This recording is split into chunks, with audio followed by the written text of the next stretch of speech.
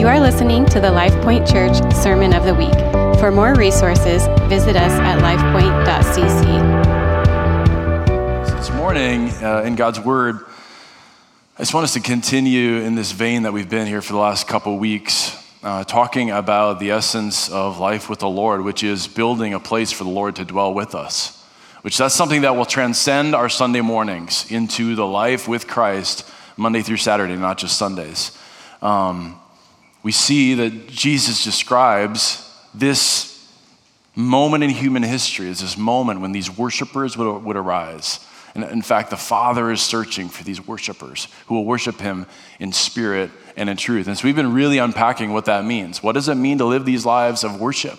And a common analogy we see, an illustration scripturally that we see, is that of building a house.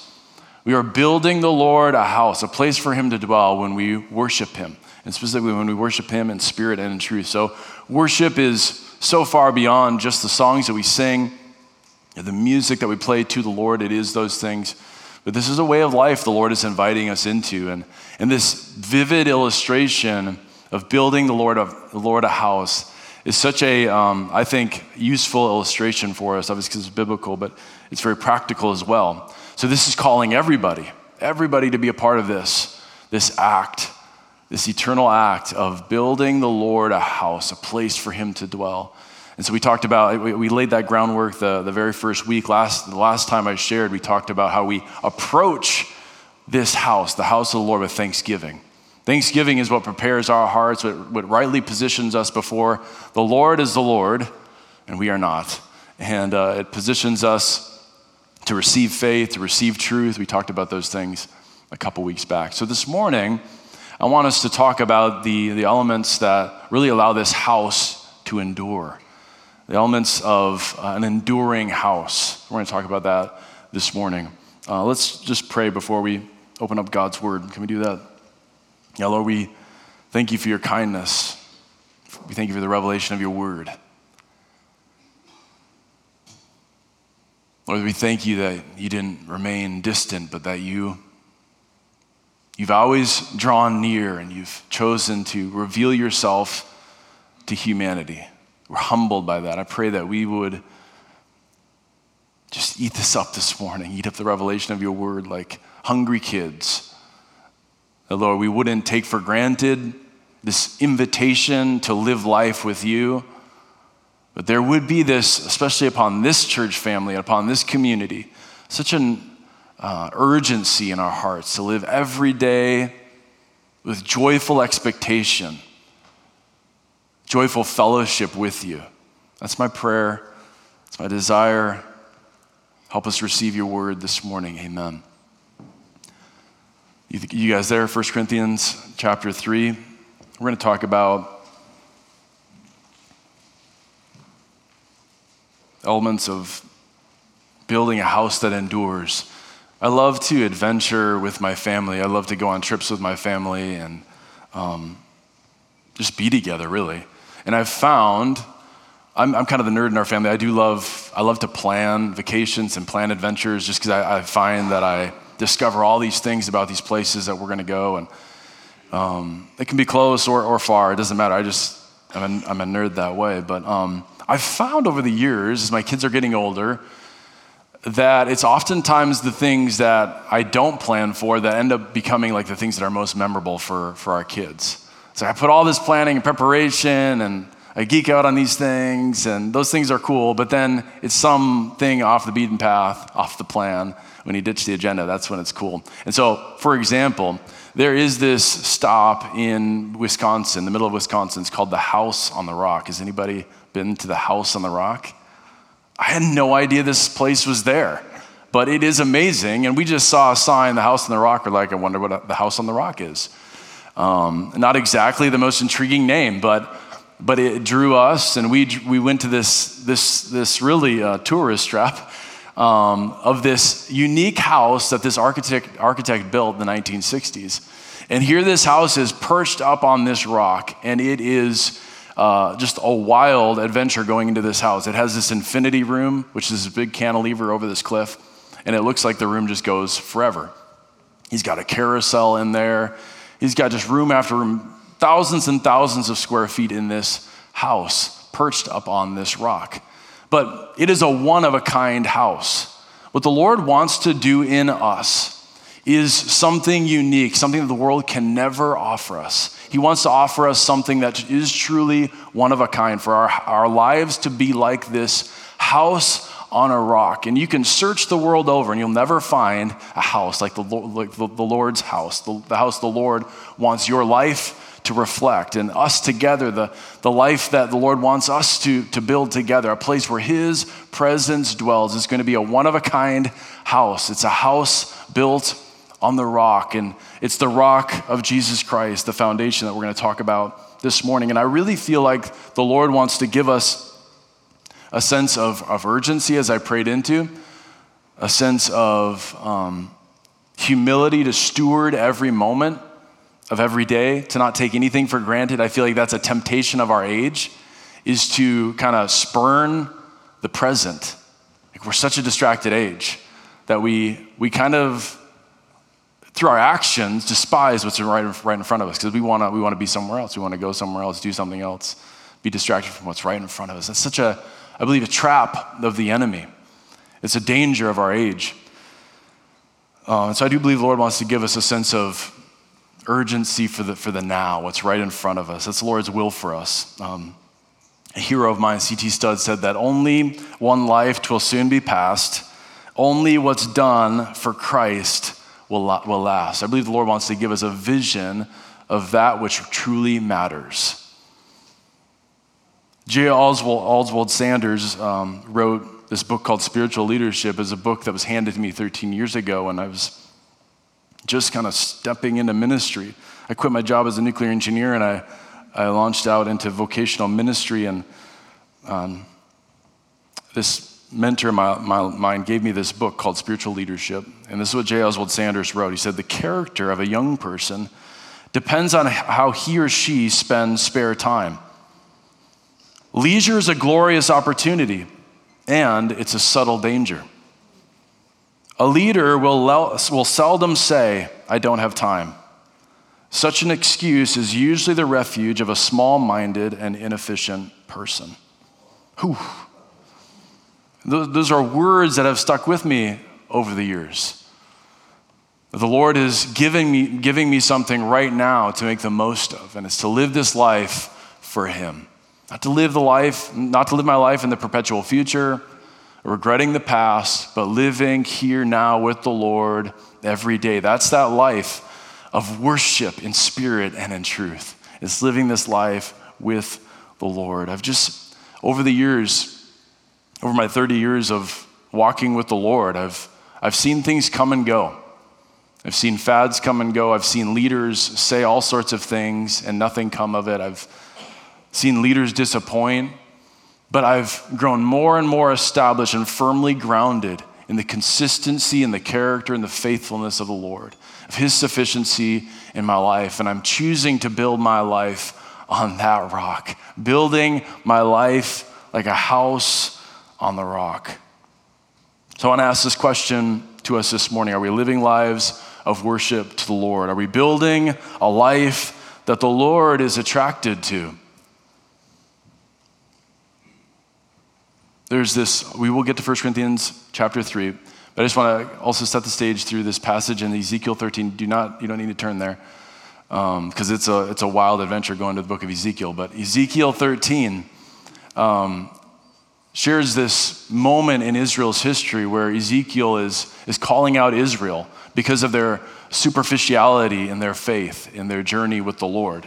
They had drawn to themselves all these false prophets that were telling them what they wanted to hear, with kind of tickling their ears with promises of peace, even though the Lord was really bringing judgment upon Israel. And Ezekiel calls them out and says, hey, these prophets are speaking to you false visions. And he said, what you're actually doing, it's like you've built something, but you've whitewashed your walls, these very weak walls.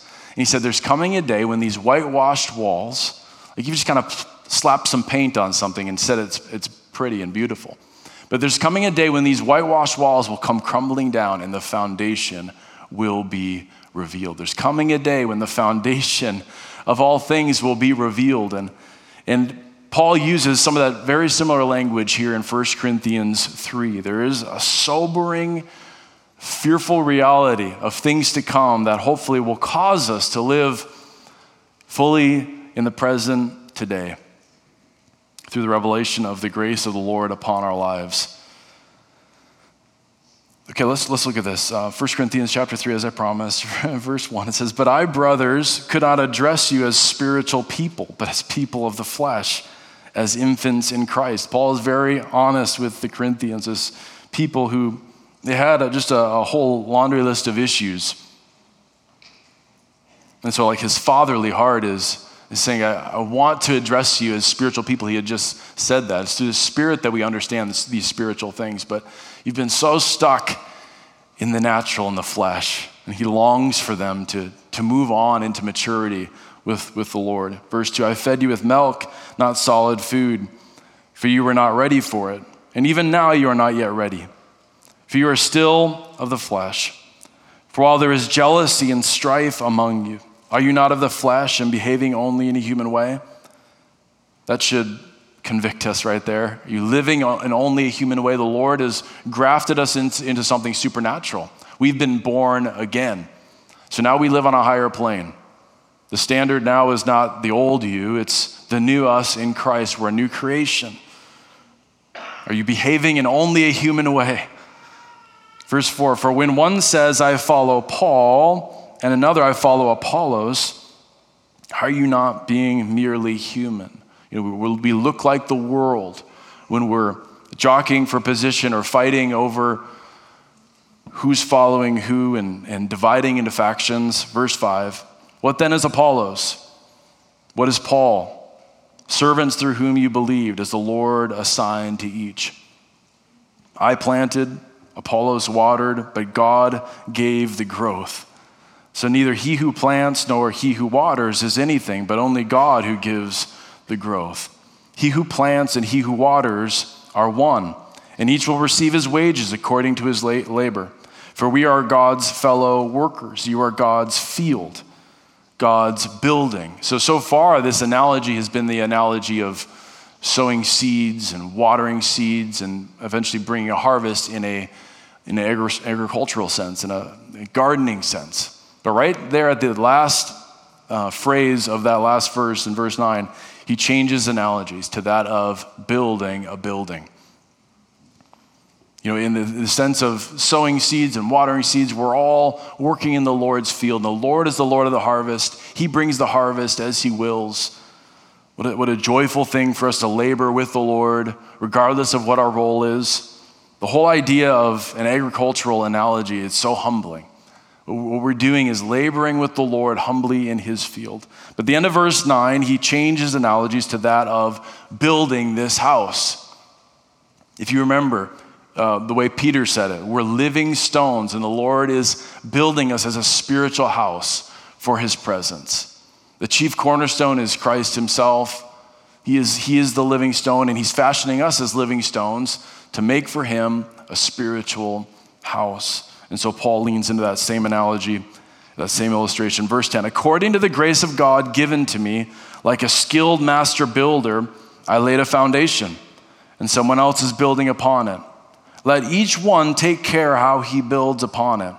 For no one can lay a foundation other than that which is laid, which is Jesus Christ.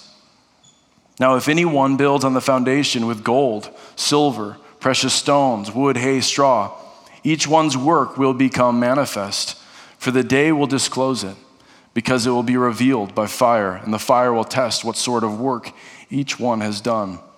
If the work that anyone has built on the foundation survives, he will receive a reward.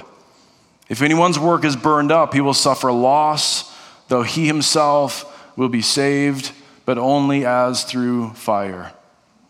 Do you not know that you are God's temple and that God's Spirit dwells in you?" I read that a couple of weeks ago in that same vein of laying this groundwork of this analogy of building the Lord a house. We are God's temple.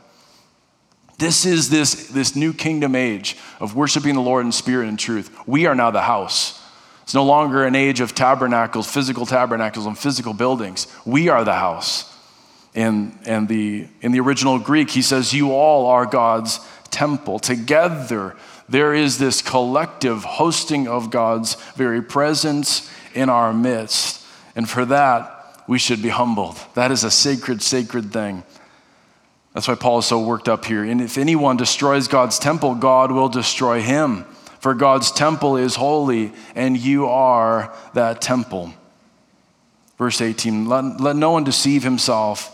If anyone among you thinks that he is wise in this age, let him become a fool, that he may become wise. For the wisdom of this world is folly with God. For it's written, he catches the wise in their craftiness, and again, the Lord knows the thoughts of the wise, that they are futile. So let no one boast in men, for all things are yours, whether Paul or Apollos or Cephas or the world or life or death or the present or the future, all are yours, and you are Christ, and Christ is God's. So I want to break this down this morning, really into three common errors that people fall into in building the house of the Lord. If you're more stirred by understanding errors and kind of the negative take on things, that's how it is, the three common errors in building the house of God. If you're a positive person, you want the positive affirmation, you can flip that. You can understand this in a positive way of three ingredients for building a house that endures. You can go both ways here. So the first common error in building the house of God is this: building on the wrong foundation. Or if you want to build a house that endures, build on the correct foundation. But a house that's built on the wrong foundation will fail. It will come crumbling down. Verse 11, for no one can lay a foundation other than that which is laid, which is Jesus Christ. There's nothing else for us to build our lives on, for us to build this house, this temple, for which the Lord will come and dwell, other than Christ himself. So not another leader. Leaders will disappoint you. Not a denomination. Denominations and organizations, they come and go. Not a different experience. Not a theological distinctive. Not how you feel today. Don't build your house on your works or your accomplishments. We build our lives and we build this house on Christ himself. We build this house on the revelation of Christ's sufficiency. I've seen too many leaders come and go and disappoint. We don't put our stock in how people will fulfill us or how people will be faithful. Only the Lord is truly faithful, and we build our life on him. If you think of a foundation reflects the strength of a structure, the soundness of a structure. And so our lives in Christ are built, our lives in this world are built on Christ, and the soundness of them is in the unity that we have in Christ. There's this beautiful psalm, Psalm 86, that says, give me an undivided heart that I might fear your name. That our lives would have this consistency in them. Not these compartments. I talked about that a couple weeks ago, how the Lord, in these messages, I believe, wants to break down the compartments that oftentimes we put the Lord in. We put the Lord here in our Sunday mornings, or maybe when we hang out with certain friends or family, but the rest of our lives, we live however we want. The Lord wants us to have a unity in our lives, a consistency, a soundness to our lives. There to be a character to our life that's built on him and him alone. No compartments. If you've bought a house, you'll have an inspection. And where does the inspector go? The inspector goes down into the bowels of the house to the foundation. And maybe the house has amazing curb appeal. Maybe they've done an amazing job. I've seen some flips in this day and age of house flipping. Or man, they slap paint on that thing. They throw down that vinyl floor and the IKEA cabinets. It looks amazing until you go down into the basement and you realize the foundation is bowing or cracking, or there's water in the basement, right? There's so much that's revealed as you look at the foundation of a structure. And so it is in this life, especially in this age where we're so easily allured by how flashy things look and the cosmetics of things, the physiology of things. We're so easily impressed. But I've been in too many contexts to realize when you take a look behind the exteriors and you see such lack of substance, such lack of character, such lack of soundness of life, that these things will come crashing down. The Lord's heart is for us to have an undivided heart, that we would fear his name, that he'd be invited into every aspect of our life, and that we'd build our life on him and him alone. So Jesus also uses this analogy in Matthew chapter 7, at the end of the Sermon on the Mount, the very end of the Sermon on the Mount. He says that a wise man is a man who hears his words and actually obeys them. He says this wise man is like a man who's built his house on a rock.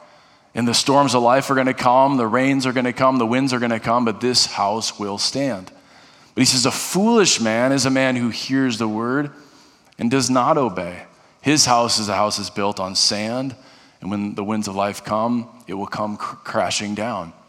So the whole essence of that parable is us building our lives on his commands as now what we're allegiant to, what we're loyal to. This is what we're now forming our life after, is the ways of Christ. We don't pick and choose the commands of Christ. We don't say, I like these ones and I don't like these ones. I'm going to live this way over here, but live this way over here. No, it's all conformed now to the ways of Christ.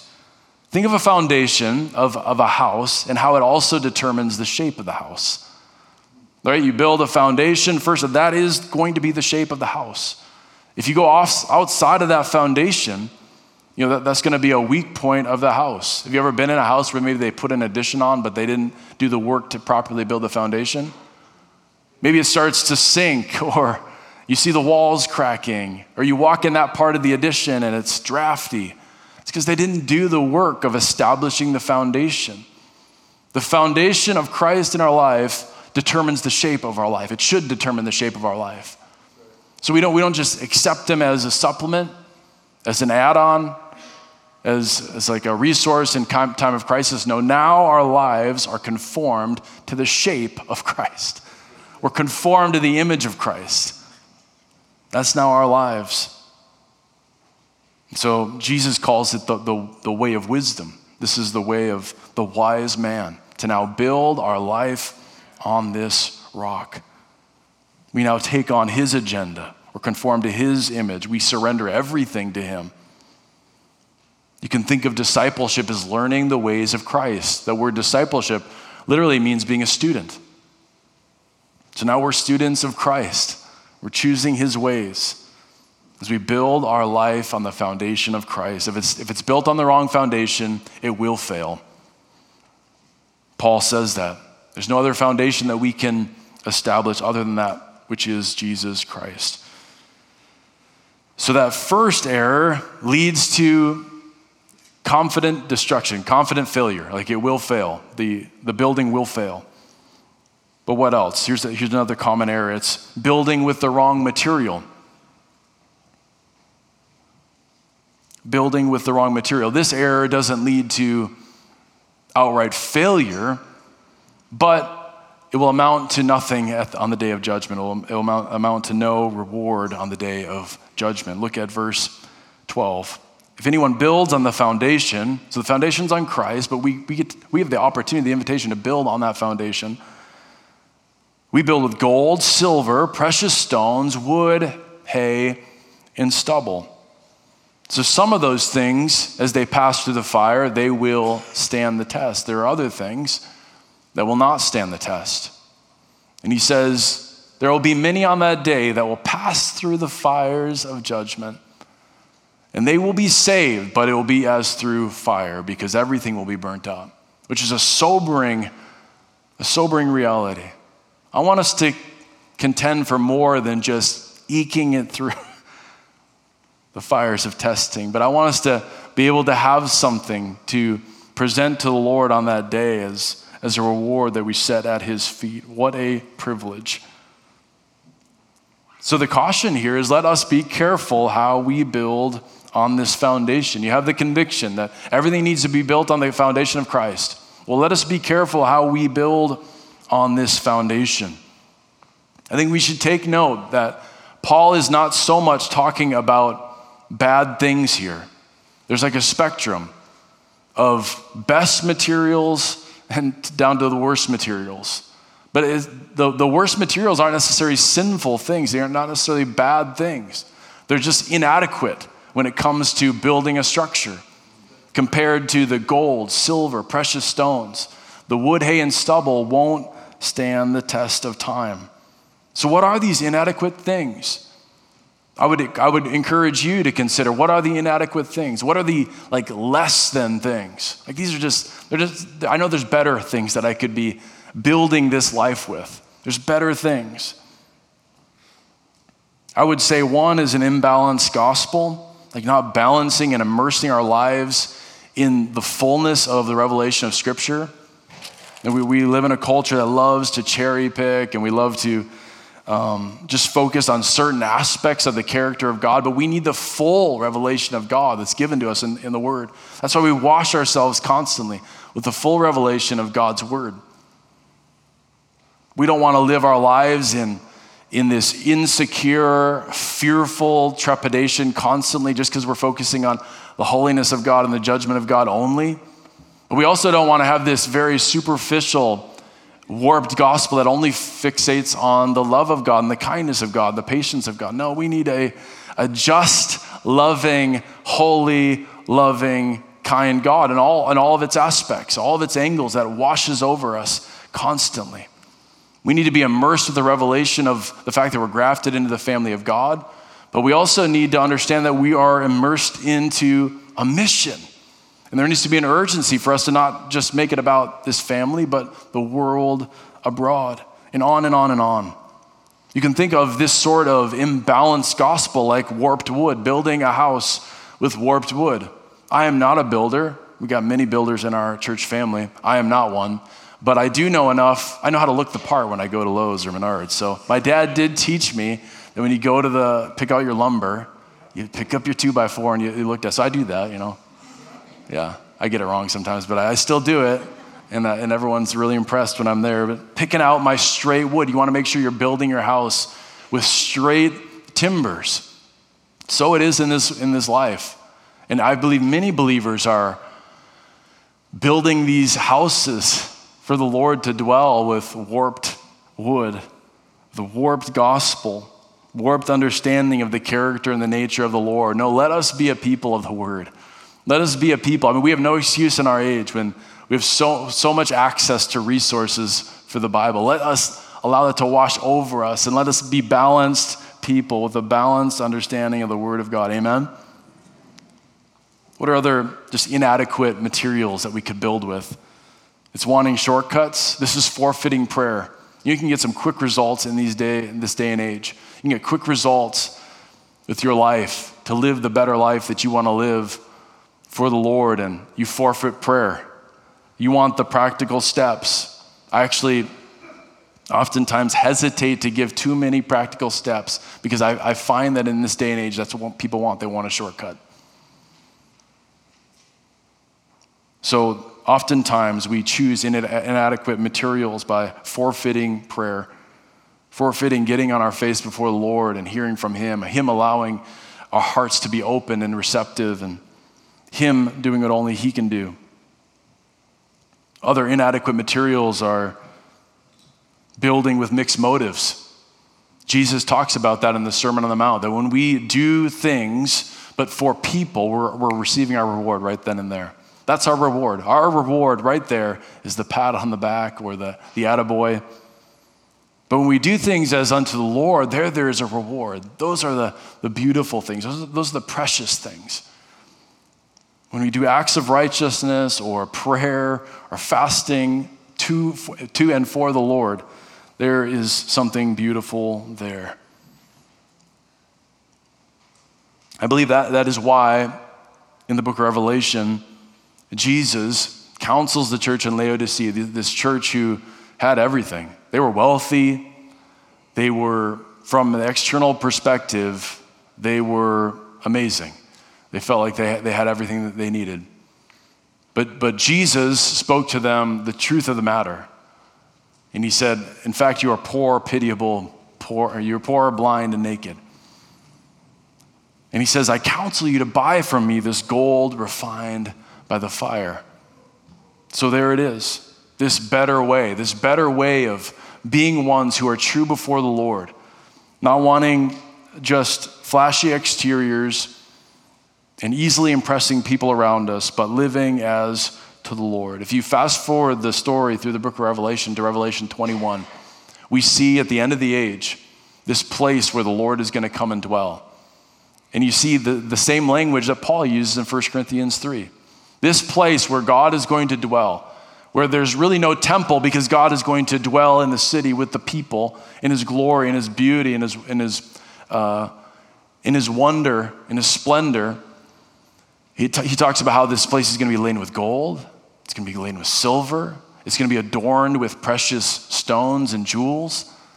And that's going to be the house of the Lord. That's going to be the place where the Lord dwells. So are we building with the wrong material? Are we building with inadequate material? It goes without saying that we're not building things for the Lord with sinful things. So obviously we deal with those things. But that doesn't always answer it fully, like how we then live our lives. There's also the question of, am I living a life with the best materials? Or am I choosing things that are inadequate? So what would our lives look like if we lived with Christ in mind? What materials would we begin to use on a daily basis? Which then leads to the third common error. We're not building with the owner in mind. Or you can flip that. If you want to build a house that endures, build with the owner in mind.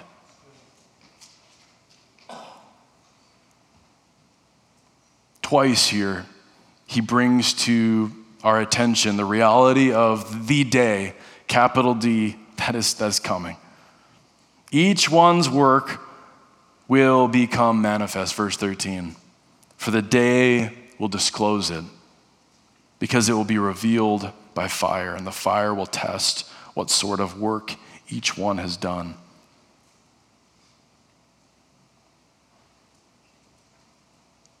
And later on, he says, if anyone among you thinks that he is wise in this age, let him become a fool that he may become wise. There's coming a day when these things will be revealed. It's the day of judgment. It's the day of the Lord. And so it is the invitation for us to live with the owner in mind. The Lord is the owner of the house, right? We established that in the very beginning of the house. He has the deed to the house. He paid for it with his blood. He's also the inspector. It's got to be to his standards. Otherwise, it's going to pass through the fire and it's going to burn up. He's the builder, and he's not. He's the inspector and he's the owner, and he's entrusted us with building the house. What a beautiful invitation! What does that mean for us? It means the world is not the judge of the house of God. We're building as unto the Lord. I remember working I was a painter through college. I painted houses, which actually meant that I just prepped. I didn't actually ever get entrusted with a paintbrush. But I did work in houses, new construction, and I did find that at times, if the owner of the house was going to be in the house, it just kind of changed my mind. It changed my psyche. I was just a little more nervous. Like, what are they thinking? Do they hate my taping job? Or am I not doing things right? And it just changed it. Like, even if you did everything the exact same, it would kind of be on your mind, right? If the owner was there watching, You're like, I don't want to mess up. I don't want to mess up. I don't want to paint, or I don't want to spill this paint all over their new floor, their new carpet.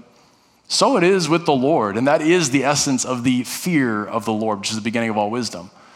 The essence of the fear of the Lord, it's not being afraid of God, but it is living with this sense of his reality here and now, that he is present.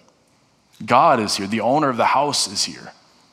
And to be honest, I mean, especially in light of coming out of the Super Bowl, like the craziness that we have allowed to enter the church under the banner of the Lord's name is, I would say, an abomination. It is an insult to the holiness of God in our day and age.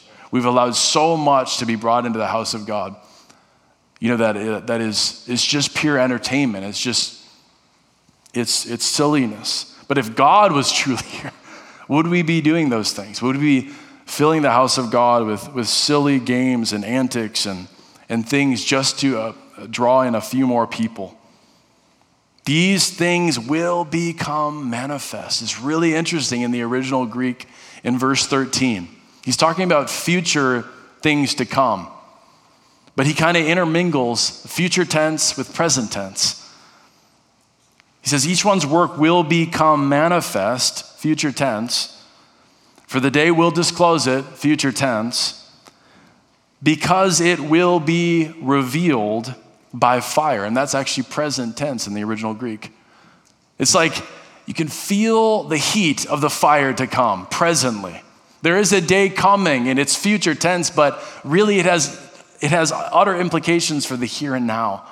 Presently, right now, you should feel the heat of the fire to come and say, God, I want to live my life before you so that I have something to show for it. That there is something here beautiful for your glory that's worthy of your name.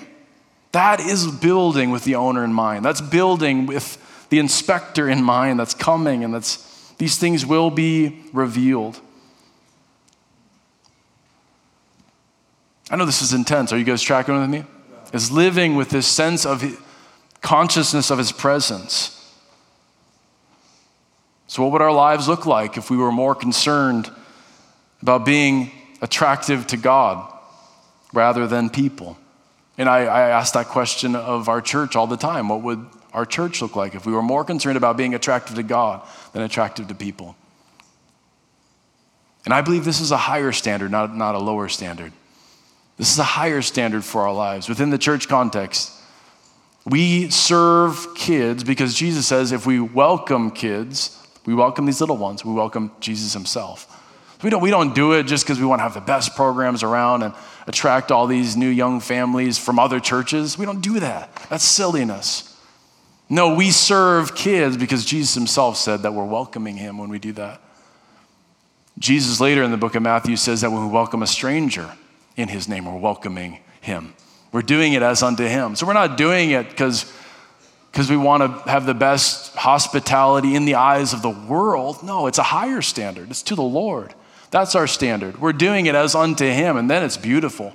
Then it's beautiful worship to the Lord. Us holding out our hand to shake a hand or to open the door for somebody or to serve them a cup of coffee, we're doing it as unto the Lord. Not to play the ways of the world, to up another church or to be the biggest thing and the best thing around. No, we're doing it as unto the Lord, and that is a higher standard. Amen? And then translate that to your own life. It's a higher standard for us to live this life with the owner in mind. It's not a lower standard. It's a higher standard. This has been the LifePoint Church Sermon of the Week. For more resources, visit us at lifepoint.cc.